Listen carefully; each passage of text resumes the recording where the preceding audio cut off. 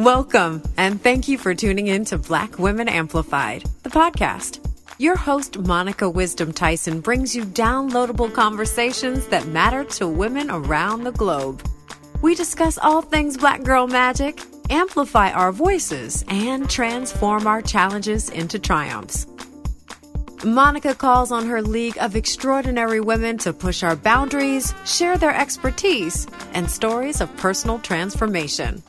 Welcome your host of Black Women Amplified, Monica Wisdom Tyson. Hello, Black Women Amplified family. It is your girl, Monica Wisdom, and I am excited to be with you today. We have a great conversation with Miss Rachel Lauren. But before we get into that, I just want to say thank you for listening to the podcast. Thank you for joining us week after week and sharing it with your tribe. I am so happy that you're enjoying the conversations and the stories of these dynamic women that we bring to you week by week. This conversation is our final conversation of Season 2 of the Black Women Amplified podcast. As I am gearing up for Season 3, I am happy to end on this note. I didn't realize that Season 2 lasted for a year.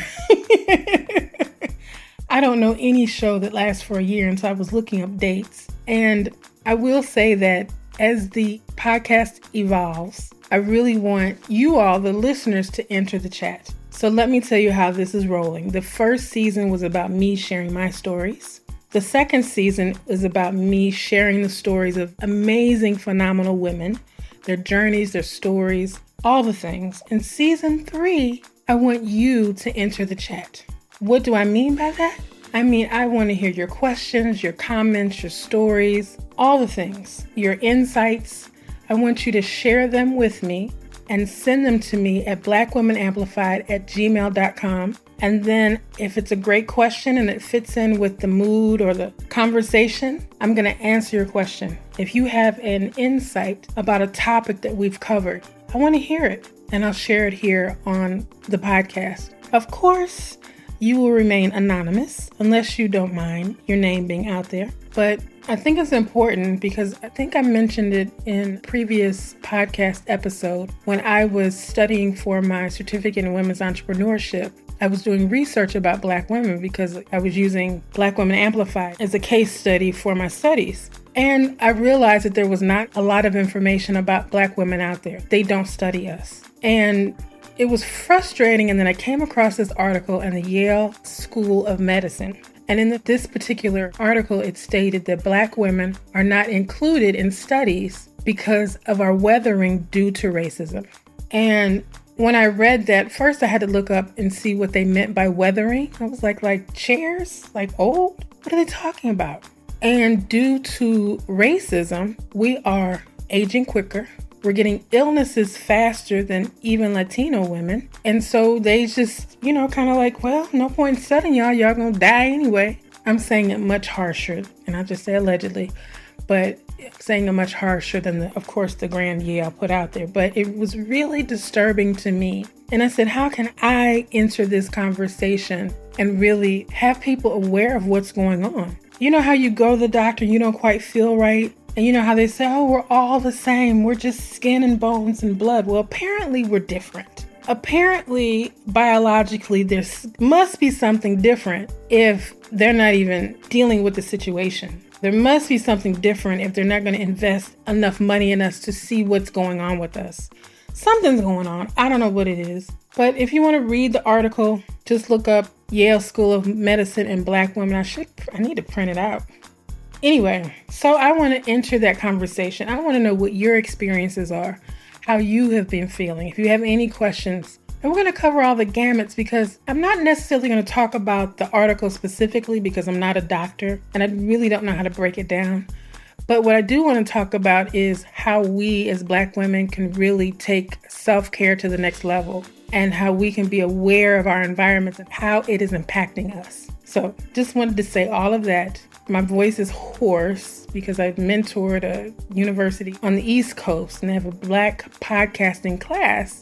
And they sent some follow-up questions and I answered them right before this. So now my voice is a little scratchy and hoarse. So hopefully it just sounds sexy. Anyway, I have a dynamic guest on with me today. And she has taken her time to have this conversation with us about diversity, equity, and inclusion. She is a powerhouse in the game. So let me tell you a little bit about Rachel Lauren. Rachel Lauren is a powerhouse Afro-Latino woman who is making great strides to make the world a better place for everyone. As Chief People Officer of Dream.org, founded by Van Jones, and the co-founder of Diversified, she is using her influence to make impact for Black women in the workplace, while furthering the conversations of justice, equity, diversity, and inclusion. Ladies and gentlemen, please give a warm welcome to Rachel Lauren as we talk about her journey as a DEI expert and her most important role of being a mom. Ladies and gentlemen, Rachel Lauren. Good morning, Miss Rachel. How are you today?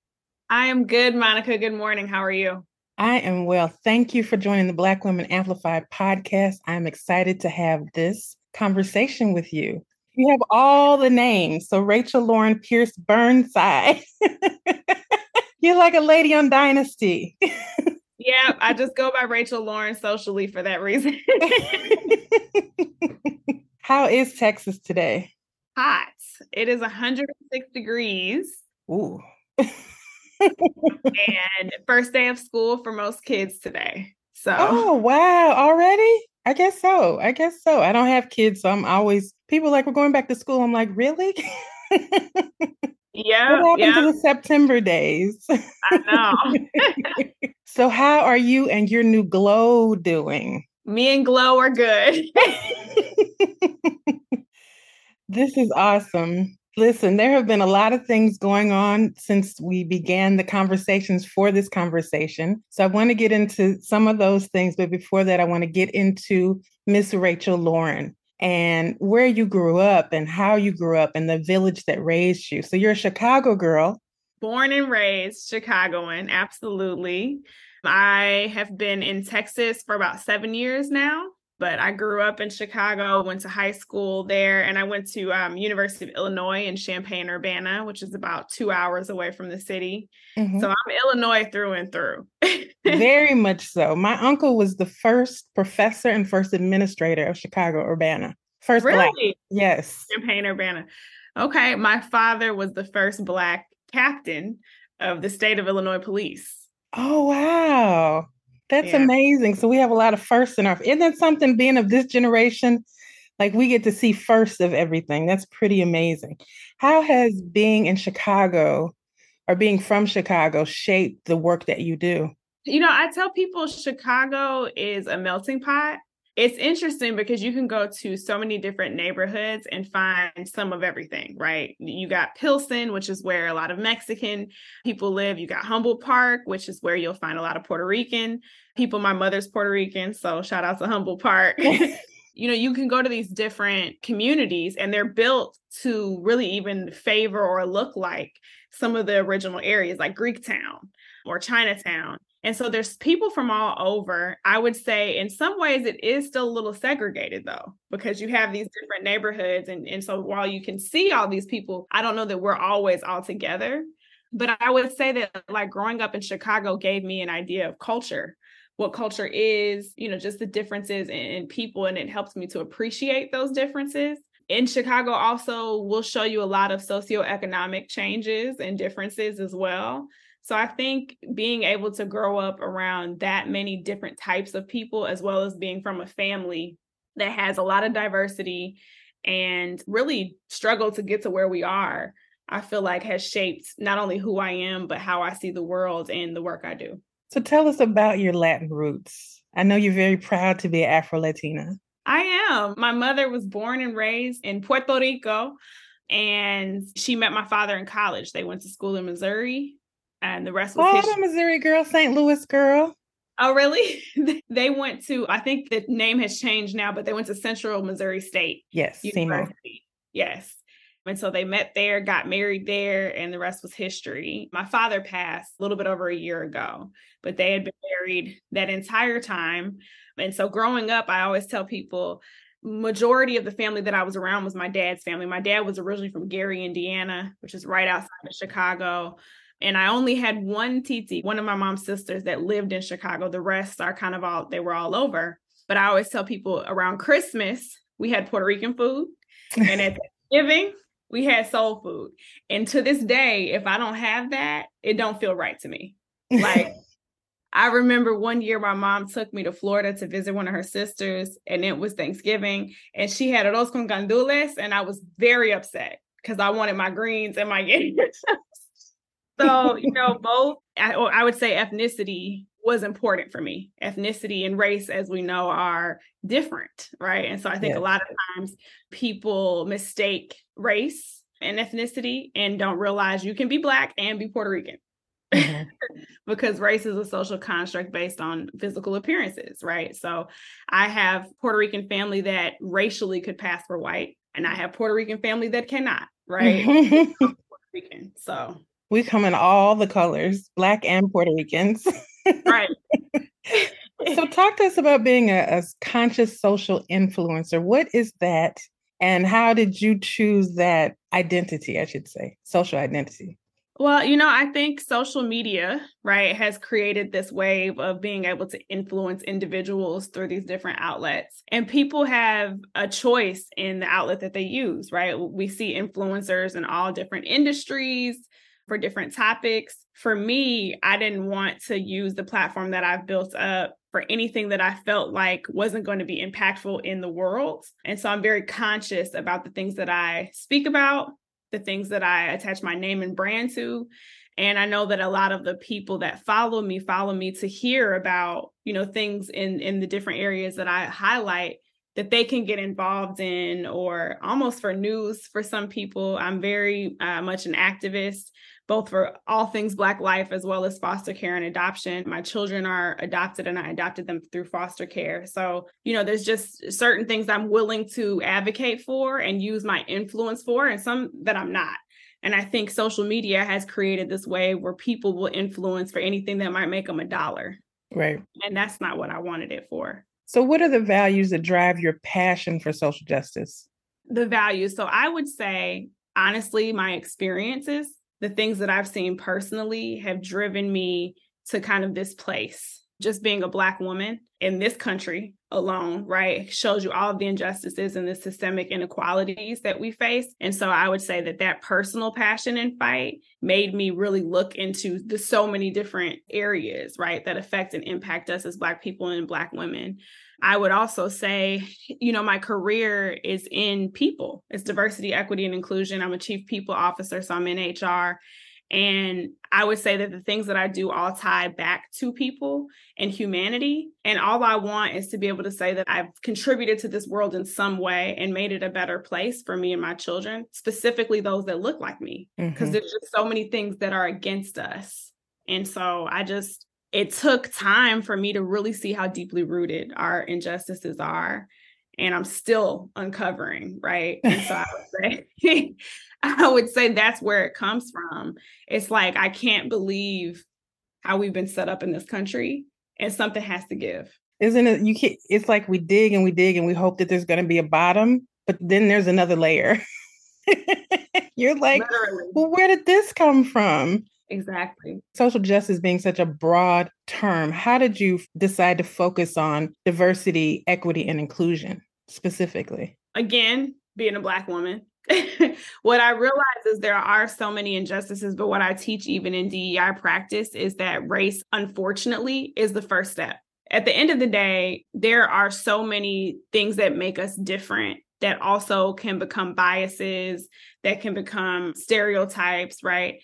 But if I'm a Black woman and I'm a white woman, being a woman is something that we have in common. And so there are things in society that we have to face just as women. But guess what? That race is going to be an outlier that changes the game. It's the same thing in the LGBTQIA plus community. If you're a Black gay man and a white gay man, life looks different for you based on race. Not saying that there aren't injustices for that community specifically, LGBTQIA plus, but guess what? Race changes it again. It's just the one thing that I feel like if we don't talk about that and we don't go there first, we can't even focus on the others. Right? Like there is no equity without bringing race to the table. I often say, if you fix all the problems for Black women, all the problems will be fixed That because part. everything falls on us. That part. It's true. It's so true. I would say that DEI work for me still came honestly from that personal place of my own experiences, but for my people, through the eyes of my people, and realizing this is just another way to try to make it a difference and make some changes for us.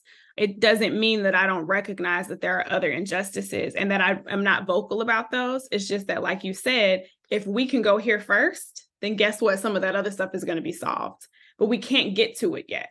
And so I'm able to use my professional career to assist with something I would do for free anyway, right? The community work that I would do for free. My professional career allows me to do both. So in speaking on that, a lot of Black women, we volunteer our services.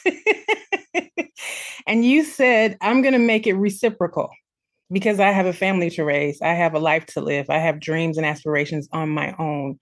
Talk to us about the decision to make this a career as opposed to volunteering for an organization. Not that we don't need both. Yeah. But we need both and. But what you just said that's exactly the story. It's that what I realized, I started off in hospitality. I was in hospitality. I went into tech. So I was in tech and sales, did a lot with like food and beverage and technology. And guess what? DEI was my side desk job for free. And it was either because they had something organized that I raised my hand to be a part of, or they didn't. And I realized the only way to get certain things done within the organization was to say, we need this. I always had this interest of policy and procedure and treatment, and a realization that I was tokenized in so many settings, in so many organizations. And so my way of trying to fix things for others was to say, hey, this isn't right. I'm raising my hand, right? And then I realized exactly what you're saying. Why am I doing this for free? Because not only is it necessary, but like I am doing a job and I'm doing another job and I'm not getting compensated for it. And guess what? These organizations actually find what I'm doing to be important. And they know that they're getting free labor. So Black women, make them pay you for what you do. I think that people say this in my industry a lot. When George Floyd was murdered, eyes opened. It shouldn't have taken that, but it's the truth. And so that's when a lot of organizations wanted to actually invest in DEI. They didn't want to make it side desk job anymore. They actually wanted to compensate so they could say they did and so that somebody could be dedicated to it. So I would say it was really by chance. I was volunteering and it came from a place of passion, but then it turned into, no, I deserve to be paid for this. And my knowledge is valuable. Now, where did you get that fierceness from? I mean, we are trained, and you're younger than I am, but we were conditioned, and I'm going to say trained, to be there for others from a humble position. This is our ministry. This is our calling. This is our purpose. And how did you learn that? Because I just want to get inside of your head so that women can understand that it is okay to charge for your worth, right? To charge for your intellectual property. Okay, let's go back to your mom and dad. How did they teach you growing up that you are worthy for all the things, your dreams, for all of those things that you want in your life? I would say my dad was really an entrepreneur.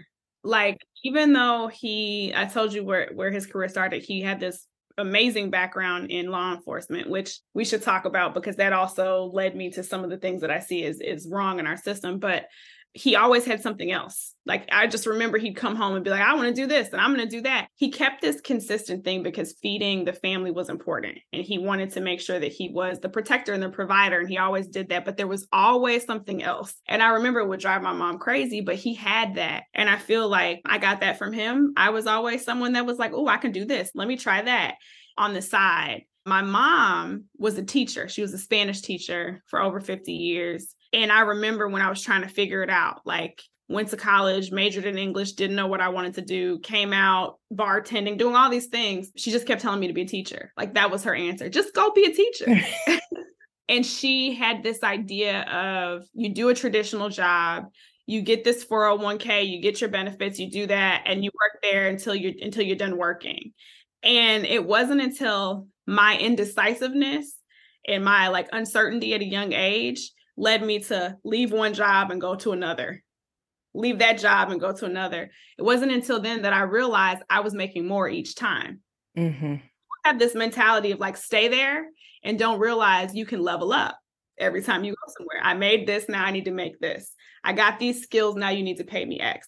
So I kind of like worked the system in that way and realized that the industry is changing. Workforce is changing. And then I think I became fed up as a Black woman. That's really the answer. It's like I realized that the proof was in my job background, my career background, that I could actually ask for what I deserved based on the skills that I had. But then it was, I am tired of being the only Black person in this room. I'm tired of being the only Black person in this room that still can't sit at the table. Like, I'm going to use my voice and I'm going to do something about it, because if I don't, then when is someone else going to even come through the door? It came from a place of like pain and frustration and feeling like I wasn't seen and honestly mistreated in some organizations. And I've never been quiet. My dad always said I was a social butterfly. That's what I got in trouble for growing up.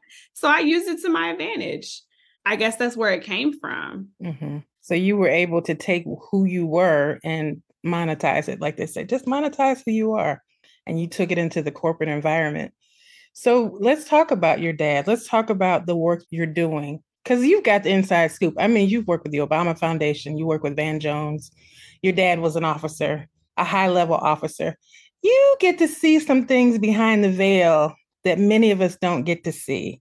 Tell us about those experiences. You know, I grew up in a predominantly Black area. My school was like 90% African American. I did not understand racism in the way that a lot of people do until I was a lot older. Saw colorism, which we know is a remnant of it, right? But I never experienced it. And so because of that, I think there were some things that were hidden from me in a way. Like I didn't understand all of these systems that work against us the way that I do now. But the one thing my dad always talked to me about was, even though he had made it, you know, very high up in law enforcement, he was still a Black man when he walked down the street. And he knew that if he was pulled over, if he couldn't tell them who he was quick enough, that he would have the exact same, or could have the exact same outcome as any other Black man. And so I learned that like, it didn't even matter that he had made it to that point, that like at the end of the day, what we talked about before, race still was that thing, right? That could impact his whole life. And so as I got older and started to understand again how this country was built and the systems that work against us every single day, I started to really see all of this and become upset that my father had dedicated his life to this industry, if you will. And it didn't matter that like at the end of the day, he could still walk down the street and be treated horribly because of the color of his skin, you know? So I would say that kind of lit a fire under me, because it's like, how are we fixing this? Right. You know, and the organization that I work for, you mentioned Van, it was founded by Van. And one of the things that we're most proud of is the First Step Act, where we freed over 25,000 people from prison. But just looking at that system, right, the prison system, crack versus cocaine, for example, right? Like, why is one sentencing higher than another when it's really crack versus opioids? Why is this treated as an illness and this is treated as a crime? Exactly. So just like noticing all of these things, like I told you, my father, you know, is from Gary. And if you go to Gary now, it's one of the saddest places I've ever been. But it's like, there's one grocery store. The hospitals are horrible. The schools have pretty much all closed down. Like they're completely abandoned. Houses abandoned. It's like, there's no way you don't see all of these different systems working together. We're talking education. We're talking food. What happens when you don't have the right schools? Where do you end up? We know the school to prison pipeline, right? So it's like, you look at communities like that and you actually see it at play. And so I think my father's career, the things that, like you said, that I've done just in my own career, the places that my family are from and that I'm from, all of that put together showed me really where I needed to be.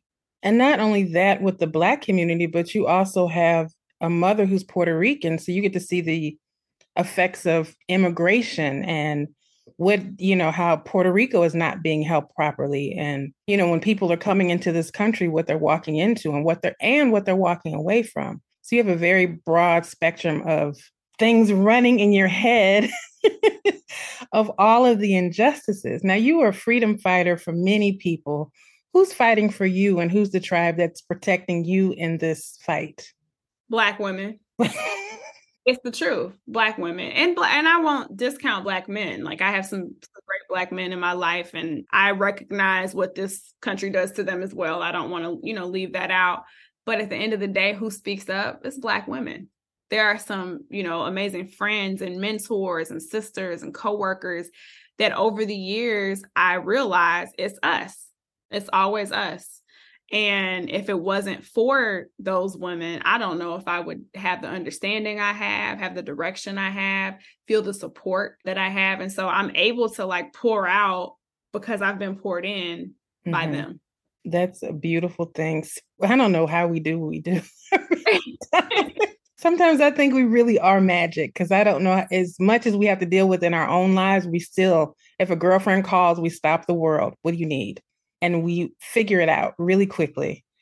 Now, I was doing some research for school and I read an article in the Yale Medical College, and it said that Black women specifically are left out of medical studies because of weathering due to racism.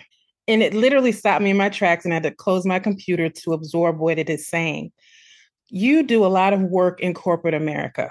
Tell us about the environments that Black women are working in, how it is impacting Black women specifically, and what can really be done to change those environments, because there's no reason that we're aging out early of life because of the racial injustices that we live in every day. Yeah, I mean, when we look at equal pay day, which, there are several throughout the year, there's men versus women. But if you look, there's a day for Black women specifically, Black people specifically, and just the gaps. Again, it's us, right?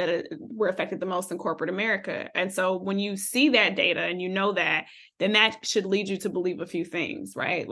We're probably working the hardest, getting paid the least. We know that we're the most educated. Black women are the most educated demographic in this country, yet we get paid significantly less than our white female counterparts and especially white male counterparts, right? So it's we're working for less than what we deserve. Making less than what we deserve means that we're able to get less than what we deserve. That's inclusive of healthcare, mental and physical. That's inclusive of living environments, food, all of those things that we talked about before, systems that come together are at play in corporate America. Okay. And what that can do to your mind, first and foremost, let alone your body. I think it's almost self-explanatory, just thinking of what you have to do every day. And you talked about us as Black women, all that we carry, even outside of work. So we're talking about the mothers and the grandmothers and the sisters and right. We are super women to most people. And we've been trained to believe that that's okay. It's acceptable. That's who we should be. And we go to work and we do the same exact thing that everyone else does with those expectations outside of that door. So, I mean, I would say that I see that at play all of the time. Look up the top 100 CEOs in the country. Find me a Black woman. Right. Right. So, right. What does that tell you? But yet we're the most educated. Mm-hmm. The imbalance is really, when you look at the numbers, the imbalance is just crazy. Just crazy. And there's always a Black woman who's fueling the inside of a corporate environment. And here's the thing that people don't realize. I always tell people, just do the numbers. If you're making $100,000 less than your counterpart over 5 years, that's $500,000 missing out of your savings, the opportunities for your families, the opportunities for self-care, therapy, all of the things. Think about what you can pay for with $500,000 in 5 years. Mm-hmm. So that's what unequal pay does. It takes away your future. Exactly. And yeah, so that's one of the things. So in that, all of the injustice that you work in, what are some of your self-care practices? Because I don't know how your brain turns off, because I've done social justice work and your brain just is always fired up for finding a solution and hearing a problem, and it's triggering mentally, physically, and spiritually. So what do you do to just like breathe? So I will say I do some of the like basic things that you think of when it comes to self-care, which is I'm gonna get my hair done, I'm gonna get my nails done, I'm gonna get my massages. And I'm gonna do that unapologetically. Like my mother, I remember growing up and she would say, the thing that I do for myself is I get my hair done. She would go every week. And I used to be like, it looks fine. Like you don't even need to go this week. And she's like, no, because I work hard. What you're not gonna do is tell me what I can do for myself when I do for everyone else. She taught me that.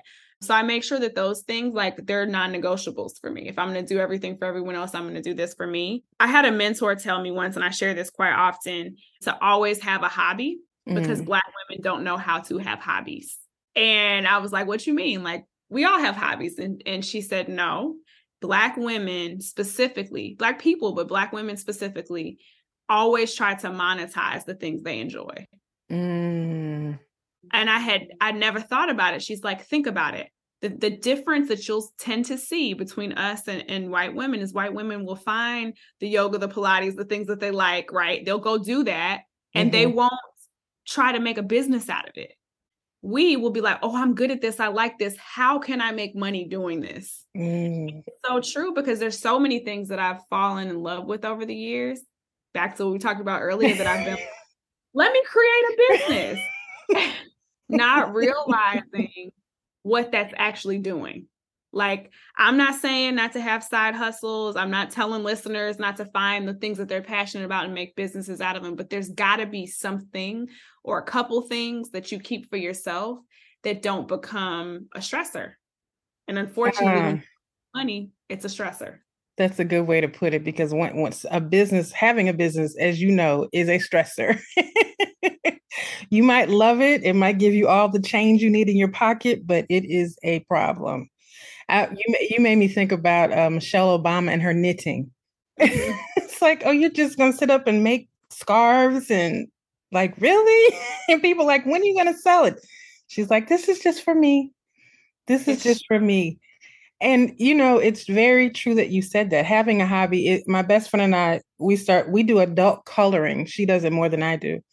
But just the idea of sitting there coloring, it just takes your brain away from everything. You don't think about anything but the colors, the next step, and the next step. And it's a meditative process, you know, and that's a beautiful thing. So I'm glad that, what is your hobby, speaking of? So the interesting thing is I actually really do love cooking. I love to cook. And even though that is something that I do for like my family and my kids, and it for me is a love language. Like I speak love through the kitchen. What I realized is at one point years ago, I started to get really good at like making these cupcakes and I started selling them. And once I started doing that, I was like, oh, I don't like this anymore. I didn't want to cook as much. Like it took the joy out of it. I took that back. Like when I feel like I'm going to do it and I enjoy it, for me, it's therapeutic. I've always loved it. And it's okay that that's my thing, but I make sure that it's on my terms. I would say that is, and then definitely travel. I love to travel. My partner and I travel all the time. And that's like my thing. And I've gotten really good at saying I'm going to be off for these trips that I'm taking. Because now when you work remote, you know, you can take work everywhere. So getting actually good at saying, no, I'm going to take this day off so you have no expectation of me while I'm off is like something that took work, but it's something I do now. I love to travel.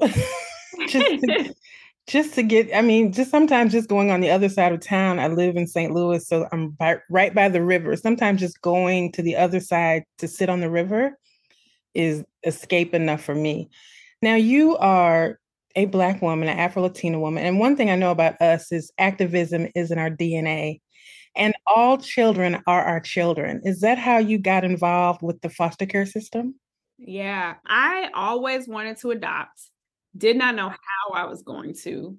Didn't know when, didn't know who, none of that. But I have a best friend who's adopted. And so I grew up with her and her telling me her story. It always intrigues me to see she has 4 siblings that are older than her. 5 actually, siblings that are older than her. She's the baby. And the dynamic, like seeing that they look alike like that nature versus nurture, hearing the memories that she had from when she was in foster care.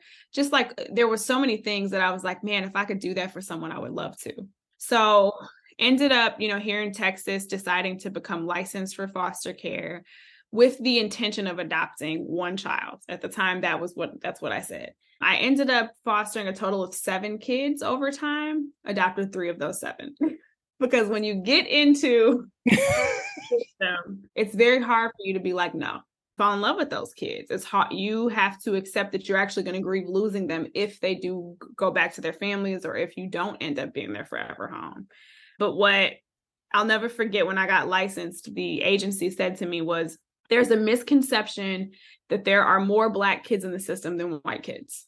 The truth is there are more white kids that enter the system, but they get adopted. Ours just stay in. So it looks like there's more of us. So then that tells me, oh, then I'm needed. Like, this is something that I can actually assist with. So when I got licensed, I required that the children be of color. That was my requirement. Not that all kids don't need homes, they do. But I wanted to do something for kids that look like me. And I realized that there are a lot of Black people that just don't know the needs of the foster care system, don't know don't know it's not as difficult as people make it seem in terms of getting licensed and opening your home up, don't know that there are options and how you can assist. You don't have to adopt. You don't even have to foster. There are still things that you can do to help our kids. So it became a passion of mine, not only to do it myself, but to make sure that people know that it's something that's needed. These kids didn't choose to be here. Mm-hmm. So. Yeah, it's amazing how many people have gone through the foster care system that as adults, you have no idea that that's their journey, because most people don't talk about it because there is such a stigma around it. Mm-hmm. And I'm sure for the kids, there's a lot of shame around it and the emotions that they have to deal with personally. So who wants to talk about their traumas? But it's beautiful that you were able to get them at a young age, and they will be able to be raised by your love and know your parents and all of those things. Yeah. So that's a beautiful thing. And it's very admirable for a young person to say, this is what I'm going to do, and to actually do it. Do you still foster? I don't. I do not foster. I'm pregnant now too. That's the glow that you were talking about. So I don't. I closed my doors. Like I said, I adopted a total of 3. My partner has a daughter as well. So this makes 5 for us. Otherwise, you probably would have been like Josephine Baker and had 13 children.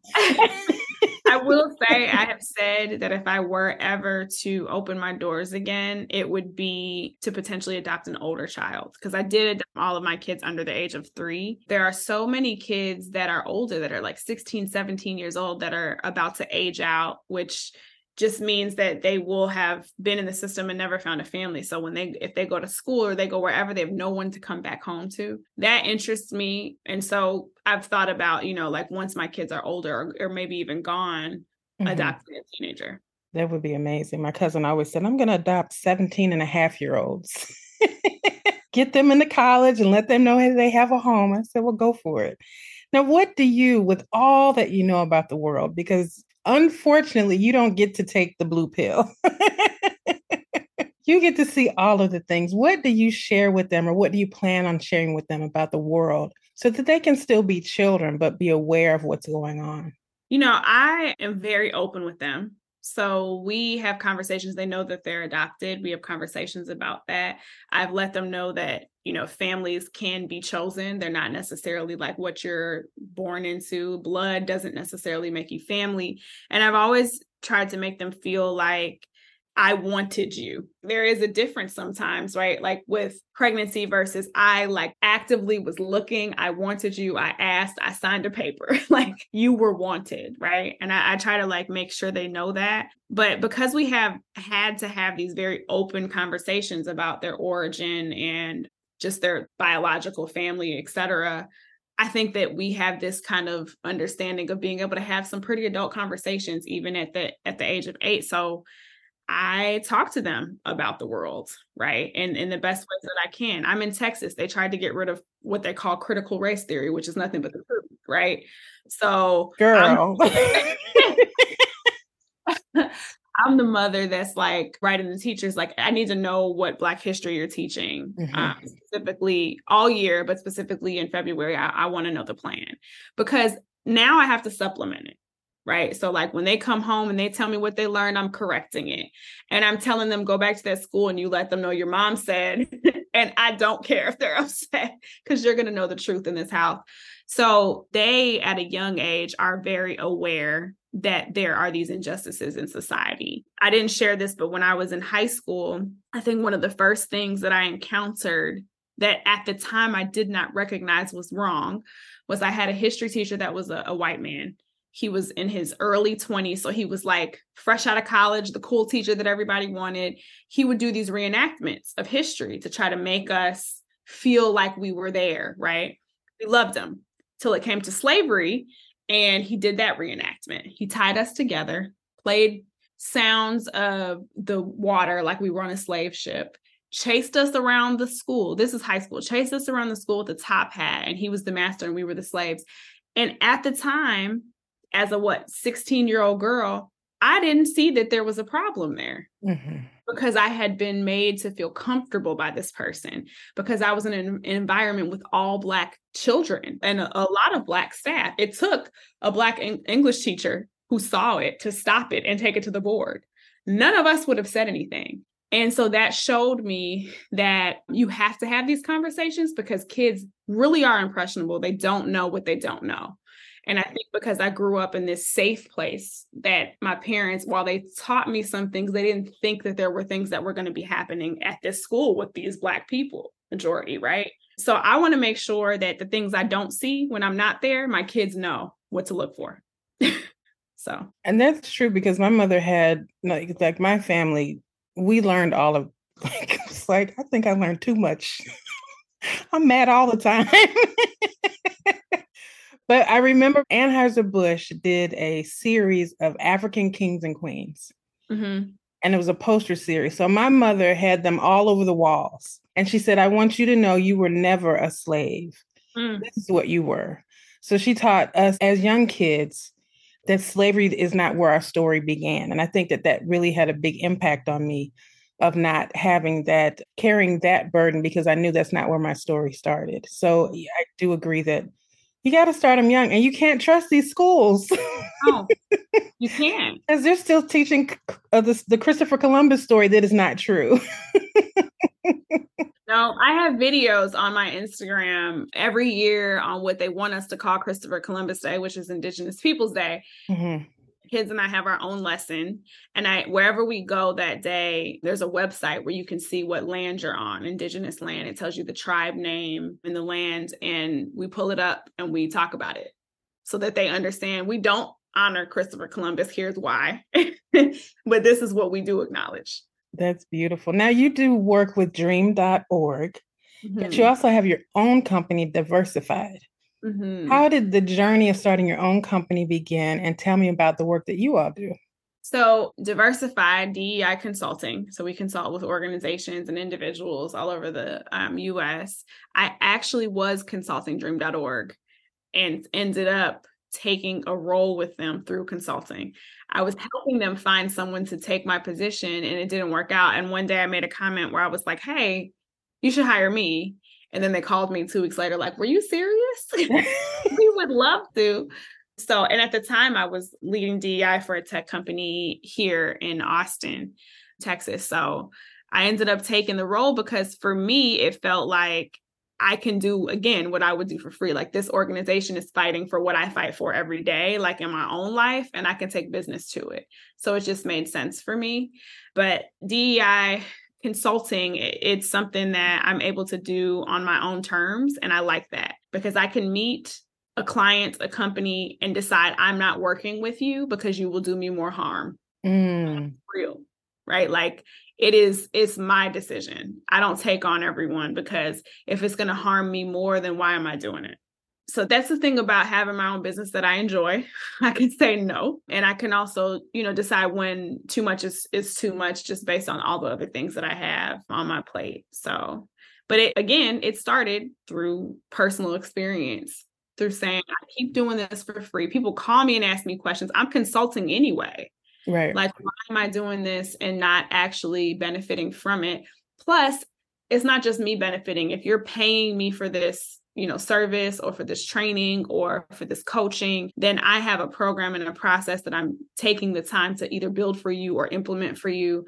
And it's going to make the difference. So that's kind of how all of that works. So when you started your company, did you get mentorship or did you just know what to do when you walked in to sign up for your name and all the things? Yeah. So my business partner, she is amazing in all things that.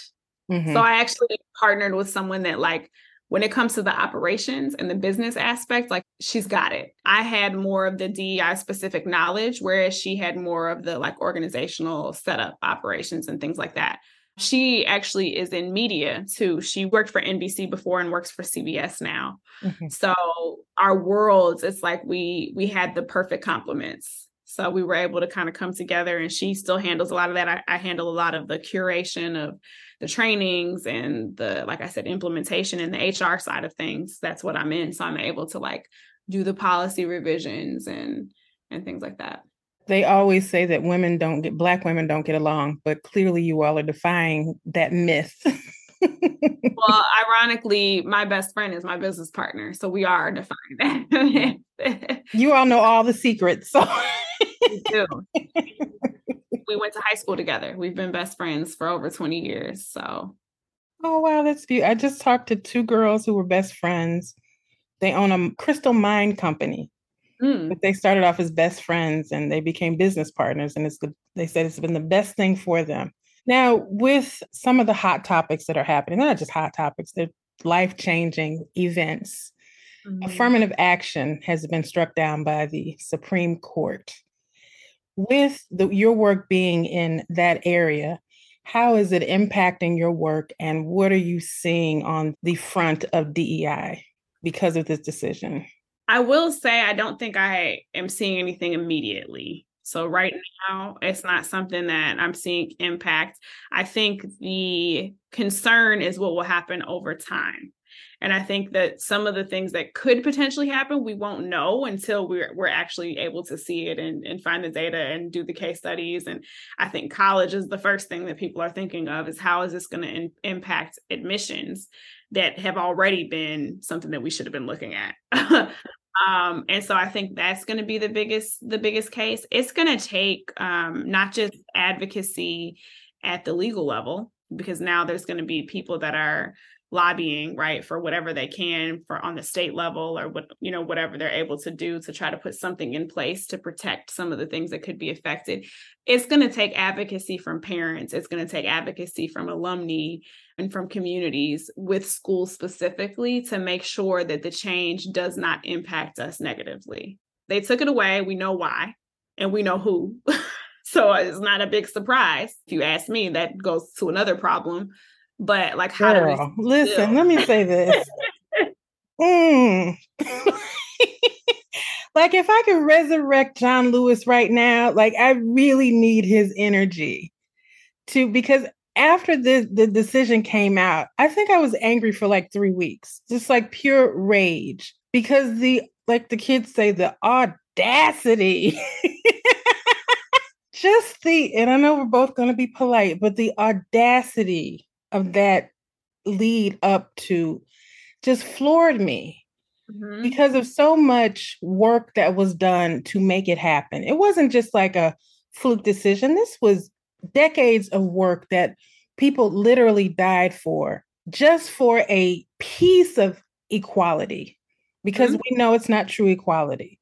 Yeah. But I am enjoying seeing the colleges saying we're going to get rid of the legacy admissions, because that's the real problem. We're not the problem. And the other piece that upsets me is the Fearless Fund. I can't remember the girl's name. I think it's Adrienne Simone. Mm-hmm. She's a VC person who funds Black and brown women's businesses. The same person is now going after her because he says that her company discriminates. I'm like, against who? So I'm seeing this, and it's always something behind the veil that's going on. There's a puppet master hat that we're not going to go into that. But how can people remain aware, and what can they do in the spaces that they're in to ensure that these programs continue? Because they are necessary.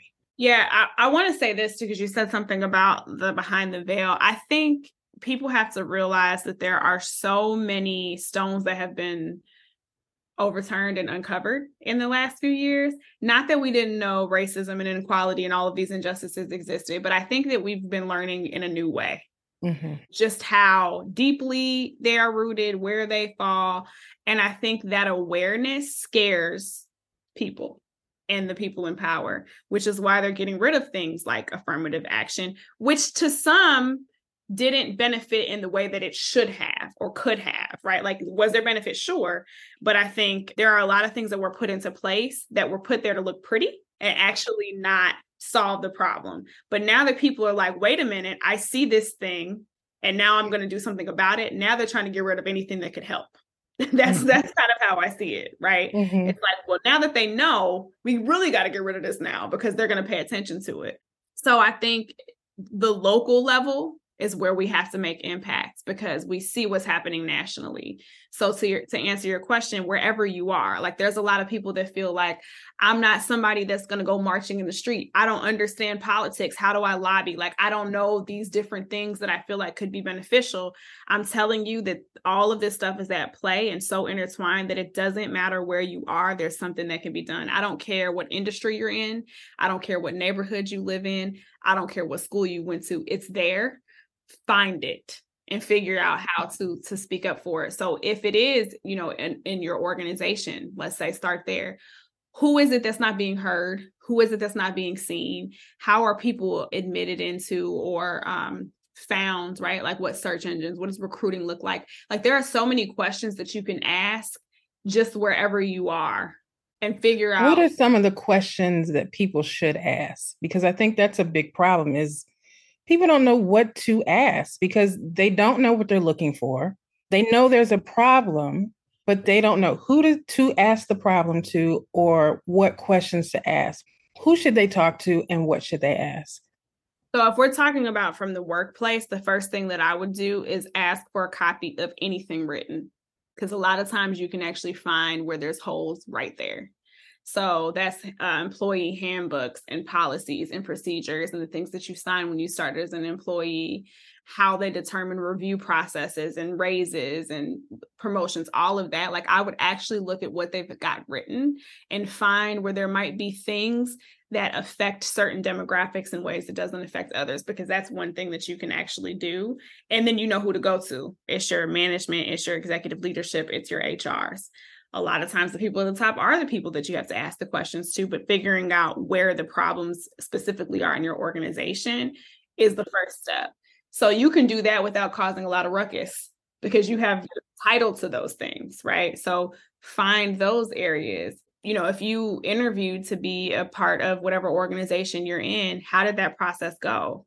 What were the questions that were asked to you? What were the things that you felt like were fair and aren't fair? Since then, if you're a part of a process, what differences have you seen in that process with different candidates? Like there are things that you can just start to train your mind to pay attention to.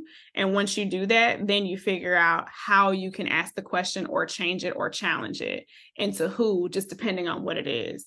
And I would say that's more like a work thing. And it can be similar to education as well, because all organizations have something along those lines. From a community standpoint, start looking at neighborhoods, redlining, right? Like we know that that's a real thing. Access, where are certain businesses and why? How do they get there? Like you just have to train your mind to think about who's here, who's not here, why and how. Mm-hmm. Whose voice is being heard, whose isn't, whose voice is being threatened to be erased. Like there are things that you can just constantly ask yourself in the world that will help you to see where the holes are. Because this is the chess game that people are playing, and the things that we're seeing now were decided 20, 30, 40 years ago. I tell people this didn't just happen. This has been on the books for years. You're just finally seeing the results, but it started with the grocery store leaving. It started with the schools getting less funded. It started with less teachers in the schools. It started with the social programs like music leaving the schools, anything that helped develop a full child. It started with these standardized tests in the schools. Those are the places where it started. And now we're seeing the results of all of that. When people are saying, our kids can't read. Well, why can't they read? Why doesn't the library have books in it? Yeah. So anyway, I digress. We can talk about this forever, but I have to ask you before we go, the very most important question of the day is your nursery ready to go? It is not. My nursery is not ready, and I am okay with that. I'm not going to pressure myself. It's going to be all right. Realistically, the baby's going to be sleeping in our room next to the bed for some months. So I'm not going to stress myself out. My mother is going to come, and when she's here, she can stress herself out and help me with that. You know, we actually moved a few months ago. We moved in May and to a new house, and we found out that I was pregnant like shortly after moving. So we were already transitioning and decided what was going to go where. And now the guest room is not going to be a guest room. So, you know, there's still so much. At the end of the day, I just want a healthy baby, and we'll figure the rest out. I'm sure we all slept on the floor at one point in time. There's more than enough to have all these fancy things, and we turned out okay. I just want to tell you, this has been a pleasure. I'm so happy that we've had this conversation. You have given our listeners so much information to digest, and diversity, equity, inclusion is very important because we deserve the same things everybody else deserves. And that's all it is. You know, people want to put this as a big, huge thing. It's just about equality, equity, and the understanding as Black women that we deserve to get paid the same thing that Josh does. We deserve to have a great life, great savings, and great experiences. So thank you for your insights. It has been a pleasure. And my final question is that I ask everybody is, what is your Afro-Latin magic superpower?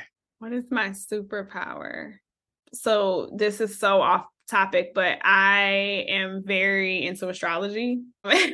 And I tend to either guess signs, or if I do just get the information, like it helps me navigate relationships. Like I literally, like at work, I figure out what people's signs are and I know how to interact based off of them. So I would say I got a little bit of like a psychic ability, but it's because of my understanding. I tell people I'm not woo-woo, but I'm woo-ish. Yeah. Okay, so what's my sign? Have you figured it out? I haven't figured out your sign. Okay. Are you an air sign? Mm-mm. No. Okay. I don't know it. I haven't spent But you know, it's interesting you say that because I tell people, no, I was never an air sign. You might have it in your chart. Yes, I might have it in my chart, but I was a 10-month baby. So I should have been a water sign, but I'm a fire sign.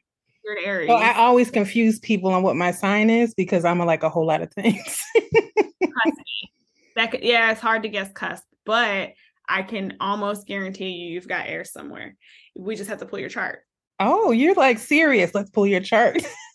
Yeah, you need your birthday, and if you have your time, that will help with your rising. But everything else you can get from your birthday, and I bet you have air in there somewhere. Well, I will have to check my chart. Let me know. I will. Well, this has been a pleasure, and I can't wait for everybody to hear this conversation. You are a delight. You are full of information, and I'm so happy that you are glowing and full of life, and life has not brought you down, and you are still passionate about your mission, and good luck with all the things that happen in your future. Thank you. Sending you light and blessings, and thank you again for joining the Black Women Amplified podcast. Thank you. I will talk to you soon. Bye. Bye. Thank you for listening to Black Women Amplified. We hope you enjoyed the show. Be sure to subscribe and log on to blackwomenamplified.com for more information. Keep shining.